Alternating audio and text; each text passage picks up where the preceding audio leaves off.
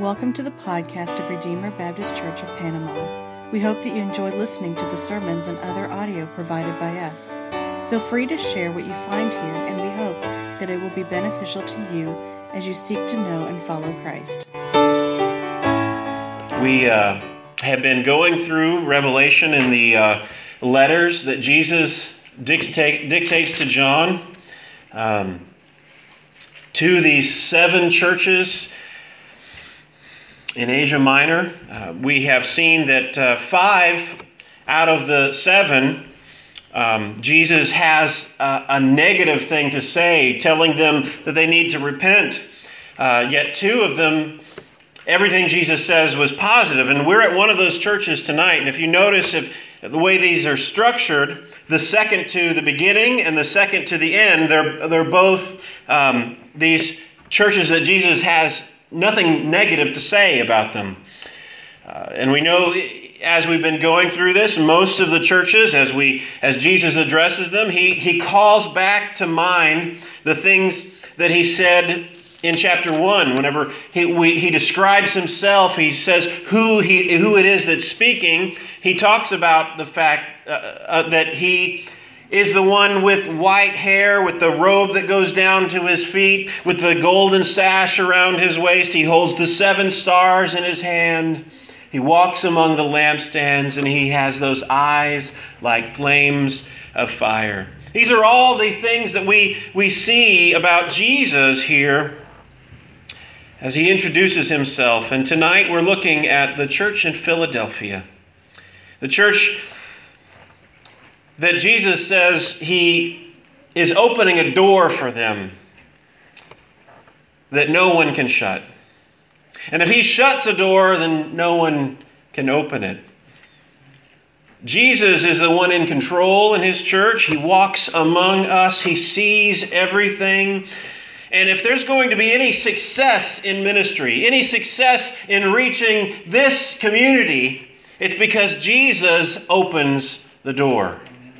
It won't be because of our might, our power. It won't be because of our numbers. It will be because Jesus opened the door. Let's hear what Jesus says to the church in Philadelphia as we read from Revelation chapter 3, beginning in verse 7. And to the angel of the church in Philadelphia write, the words of the Holy One, the true one, who has the key of David, who opens and no one will shut, who shuts and no one opens. I know your works. Behold, I have set before you an open door, which no one is able to shut. I know that you have but little power, and yet you have kept my word and have not denied my name.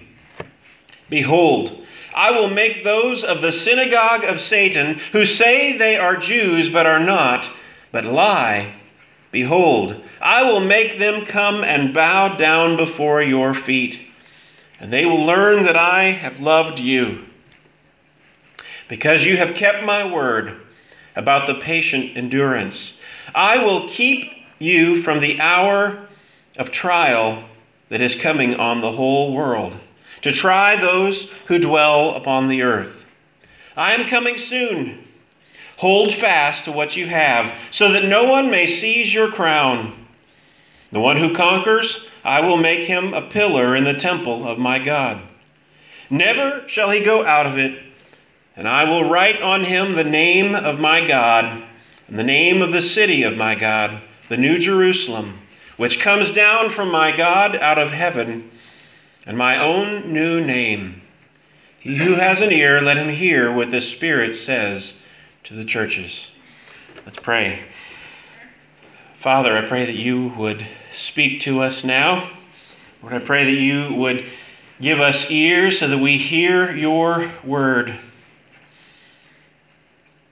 as your Spirit is speaking to us. Lord, give us eyes we might delight in what you say to us.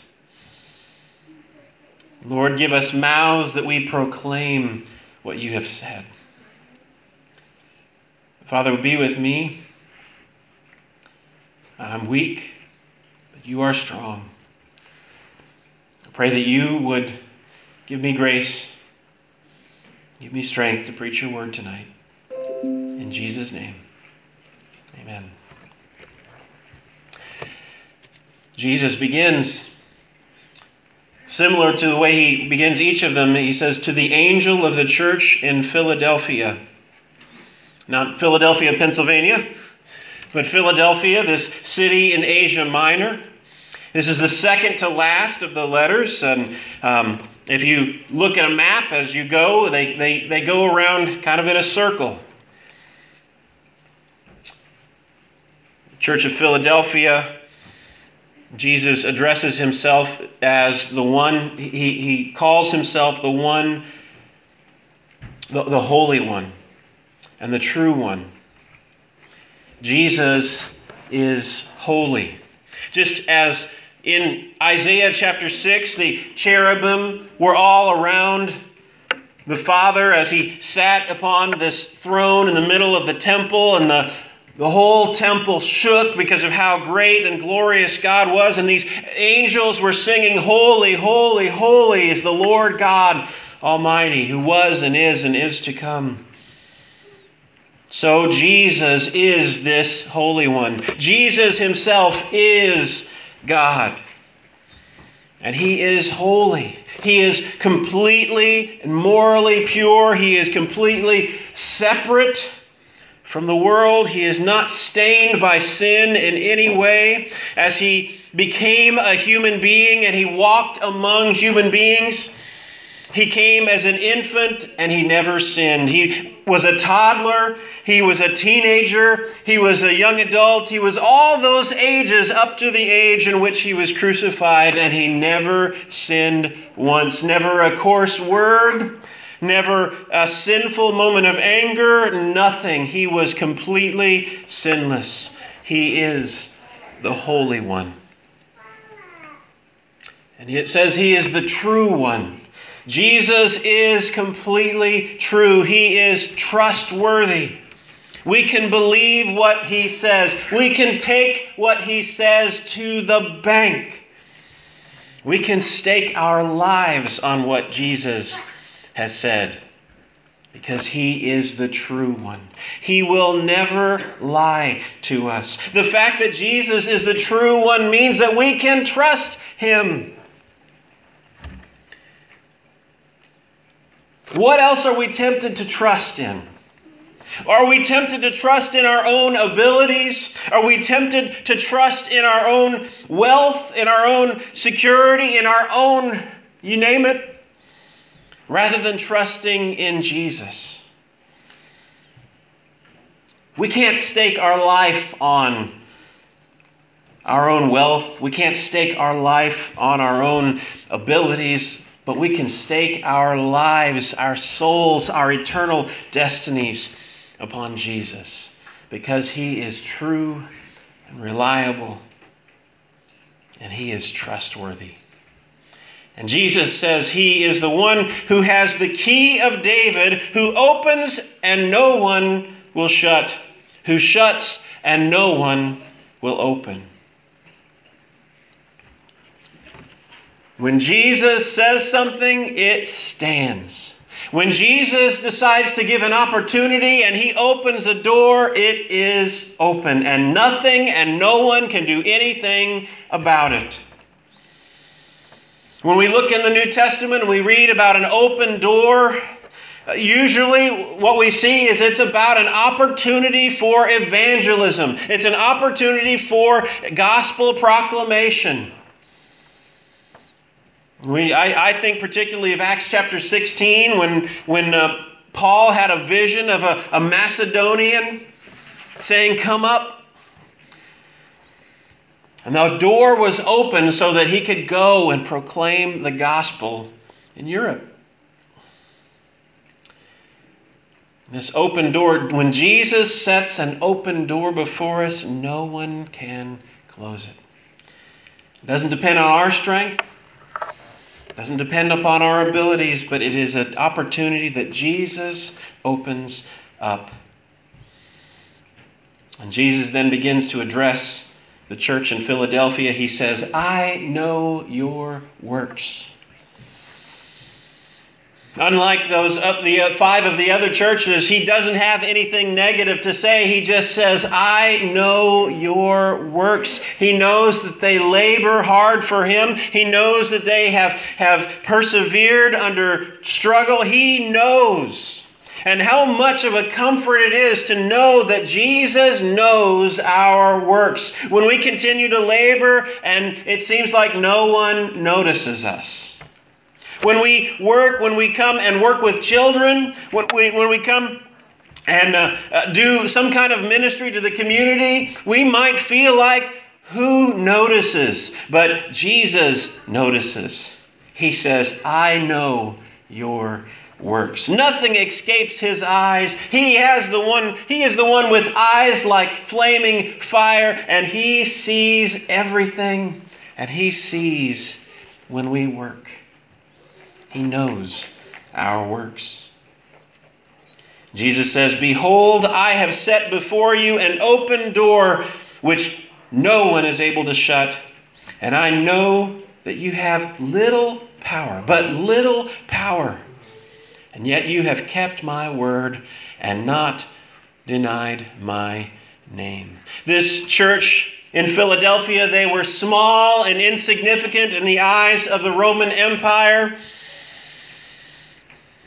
They were small, they had little power, Jesus says, but he has set before them an open door. They will be successful because of what Jesus has done, not because of their own strength, not because of their own power. We think of what we've been looking at in the last several weeks as we look at the churches in Revelation. I'm going to try to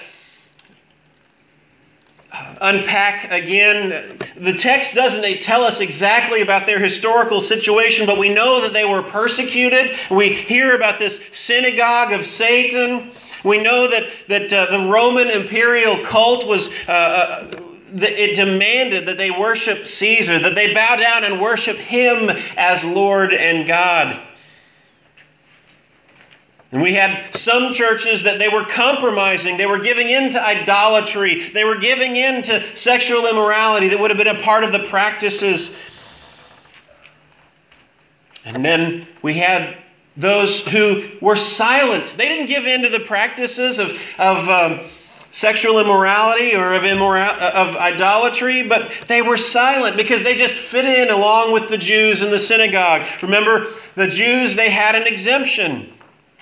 Through the intertestamental period between the Old Testament and the New Testament, if you have a Catholic Bible, you may be able to read in there in the stories in the Apocrypha, Maccabees, and it tells about these wars that went on with the Jews. The Greeks and the Romans, they wanted to try to force the Jews to worship according to their customs. And they refused, and they refused. And there were many, many people who were killed. And finally, the Jews were given an exemption. It was just too much trouble to try to get them to bow.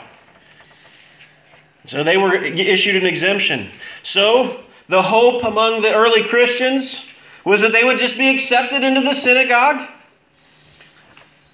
And in order to do that, they had to be quiet. They couldn't talk about their Christian faith. And they just were silent. And as we saw last week, the church of Sardis that did this, they had a reputation for being alive because they didn't submit to the Roman authorities and participating in idolatry and immorality, but yet they were dead because they just remained silent and they didn't profess Jesus. Here we see the church at Philadelphia, they didn't fall into either one of these. They held fast to Jesus' name. They have kept Jesus' word, and they have not denied his name. And while they have little power, Jesus is opening a door for them. Their ministry of evangelism to reach the world will be successful because they held firm. They held firm. They did not compromise, and they did not deny Jesus' name. Jesus says, verse 9, "Behold, I will make those of the synagogue of Satan, who say that they are Jews, but are not, but lie. Behold, I will make them come and bow down before your feet. And they will learn that I have loved you." This fits with the idea we have in trying to understand these churches in Revelation. This synagogue of Satan may be this ethnic Jew synagogue that some of those churches were trying to fit into. Well, whenever it was found out that a person was a Christian, they might be turned over, handed over to the authorities. In this synagogue of Satan, they wouldn't tolerate Christians among them. They handed them over. What Jesus says to this church in Philadelphia, those of the synagogue who would hand you over, one day I'm going to make them come and I'm going to make them bow before your feet. That's what Jesus says to us. When we have pressures in the world, when we have pressures to deny Jesus, to compromise with the world around us, one day those who pressure us, who say, if you don't do this, we'll take you to court because of your discrimination or whatever, one day Jesus says he will make them bow before our feet. Jesus says, "Behold, I will make them bow before your feet, and they will know that I have loved you." How great an encouragement. They thought they were the true Jews. They thought they were the ones holding firm. But when they see Jesus in all of his reality, they will know that the Christians who they persecuted were loved by the God of the universe. The same for us. There will be a reckoning one day when Jesus comes to judge everyone who has ever lived.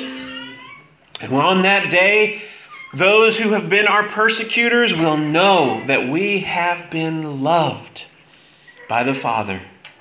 We have been loved by Jesus. And he says, verse 10, "Because you have kept my word about patient endurance, I will keep you from the hour of trial that is coming upon the whole world to try those who dwell on the earth." I don't know who may have read the Left Behind books or how much of an understanding everyone has about end times events from Scripture. A lot of us feel like it's just kind of confusing. We think about all this end time stuff and we just kind of throw our hands up and say, well, I know Jesus is coming back. Well, for those who do have a position on this, there's something that's coming that's called the tribulation. And there are some who hold that this tribulation will be a 7-year tribulation that comes right before Jesus returns. Right before Jesus. I'm getting it wrong here. That Jesus will return first, and then he will take the church out of the world so that they will be preserved from this hour of trial. And then he'll come again, and we will reign with him then. And then another view, which is actually the view that I hold, will say this keeping from the hour of trial has to do with he's going to preserve us through it. In the same kind of way that when Daniel and Shadrach, Meshach, and Abednego were thrown into the fiery furnace, or when Daniel was thrown into the lion's den, Jesus, the Lord, kept them through the hour of trial. They may have gone into the lion's den, they may have been thrown into the fiery furnace, but God preserved them through it all. It doesn't matter really which position we hold.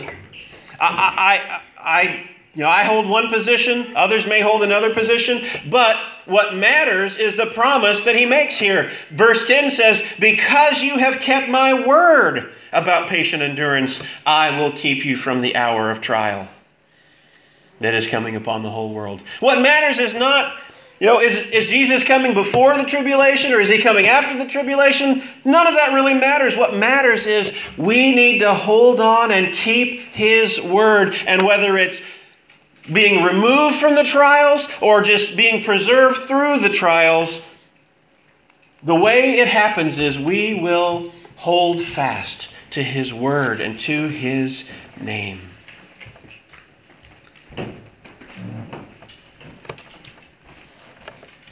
Verse 11, I am coming soon. Those are encouraging words too.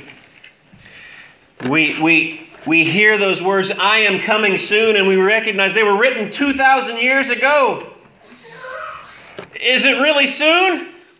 Do we really believe that Jesus is coming soon? Well, as Peter talks about it in the book of 2 Peter, I think it is, he says that a day with the Lord is as 1,000 years, and 1,000 years is as a day. The question is asked, where is the promise of it coming? We've been saying Jesus is coming for all this time. Where is He? We're told that that's the question people will ask in the last days. And the answer is, the Lord is not slow, as some count slowness, but He is long-suffering toward us. He is patient toward us, not willing that any should perish, but that all should come to repentance. Jesus is coming soon. He is coming soon because we don't know when He's coming. It could be at any moment. He could come tomorrow. He could come tonight. He could come 1,000 years from now. He is coming soon and quickly. And He is coming in a way that we don't expect Him. There's oftentimes people will make predictions. Well, somebody said that Jesus was going to come back the 23rd of last month. Well, if somebody makes a prediction like that, we know that's not the day. Because Jesus said that not even the angels in heaven know, only the Father. But He is coming quickly. And when we're facing pressure, when we're facing persecution or all those things, it is encouraging to know that in relation to all eternity, He is coming quickly. In relation to how long all of eternity is, that we will get to spend forever with Him, what light momentary affliction we go through now is only a small thing. Jesus says, hold fast to what you have, that no one may seize your crown. Remember, He promises to the one who overcomes the crown of life. And He says to us, hold on. Hold on. Do not deny my name. Hold on. And no one will take your crown. We will receive a reward. Jesus says, the one who conquers. We hear this promise in each of the letters. To the one who conquers, to the one who holds fast, who doesn't deny His name. The one who conquers is promised, I will make him a pillar in the temple of my God. He shall never shall he go out of it. This is an encouragement. Jesus, He's speaking to this church in Philadelphia where the synagogue officials may cast out these believers because they're Christians, because they're following Jesus. They may turn them over to the authorities. But Jesus here says, let them have the synagogue. I'm going to make you a pillar in the temple that will last forever. And Jesus says, and I will write on him the name of my God.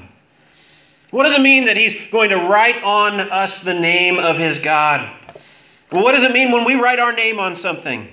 When we're at school, we write our name on a paper because it's ours, right? When I get my kids a toy, they write their name on it because it's identifying it as theirs. And when God writes His name on us, it means we belong to Him. We're His. And Jesus also promises to the one who overcomes, I will write on him the name of my God and the name of the city of my God, the new Jerusalem which comes down from heaven. I think that means we belong there. That's where we belong. We're no longer citizens of this world, but we are resident aliens. Our home is in heaven. Our home is in the New Jerusalem, which is coming down.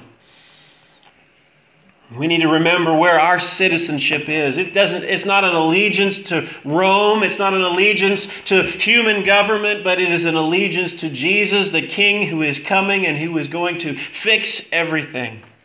While we live in a world with death and sickness and pain and sin, Jesus will come and he will make everything right. And this New Jerusalem will come down out of heaven. And that's where we belong. And Jesus says, and my own new name. I think this means there are things about Jesus which we do not yet know. There are things that have not yet been revealed about Jesus that we'll get to know then. We'll get to know Jesus in a much greater intimacy than we could ever know here. He will write his own new name upon us. Jesus says, whoever has an ear, let him hear what the Spirit says to the churches. And we need to hear what Jesus is saying to each of these churches. To this church tonight, I hear what is the burden on my heart. Jesus says, while the church there at Philadelphia was small, it had little power, I have opened a door for them that no one can shut. And if we hold fast Jesus' word, if we hold fast to him and we don't compromise, we pray that's what Jesus will do here. It won't depend on our size. It won't depend on our ability or our winsomeness. It will depend upon Jesus opening the door of ministry here in Panama. He is the one who will build his church. He is the one who has the keys. He is the one who opens the door and gives us an opportunity. And when he opens that door, no one can shut it. So let's hear what the Spirit is saying to us tonight. Thank you for listening to this message from Redeemer Baptist Church of Panama. For more information, please visit us at redeemerbaptistpanama.wordpress.com, or you can like us on Facebook.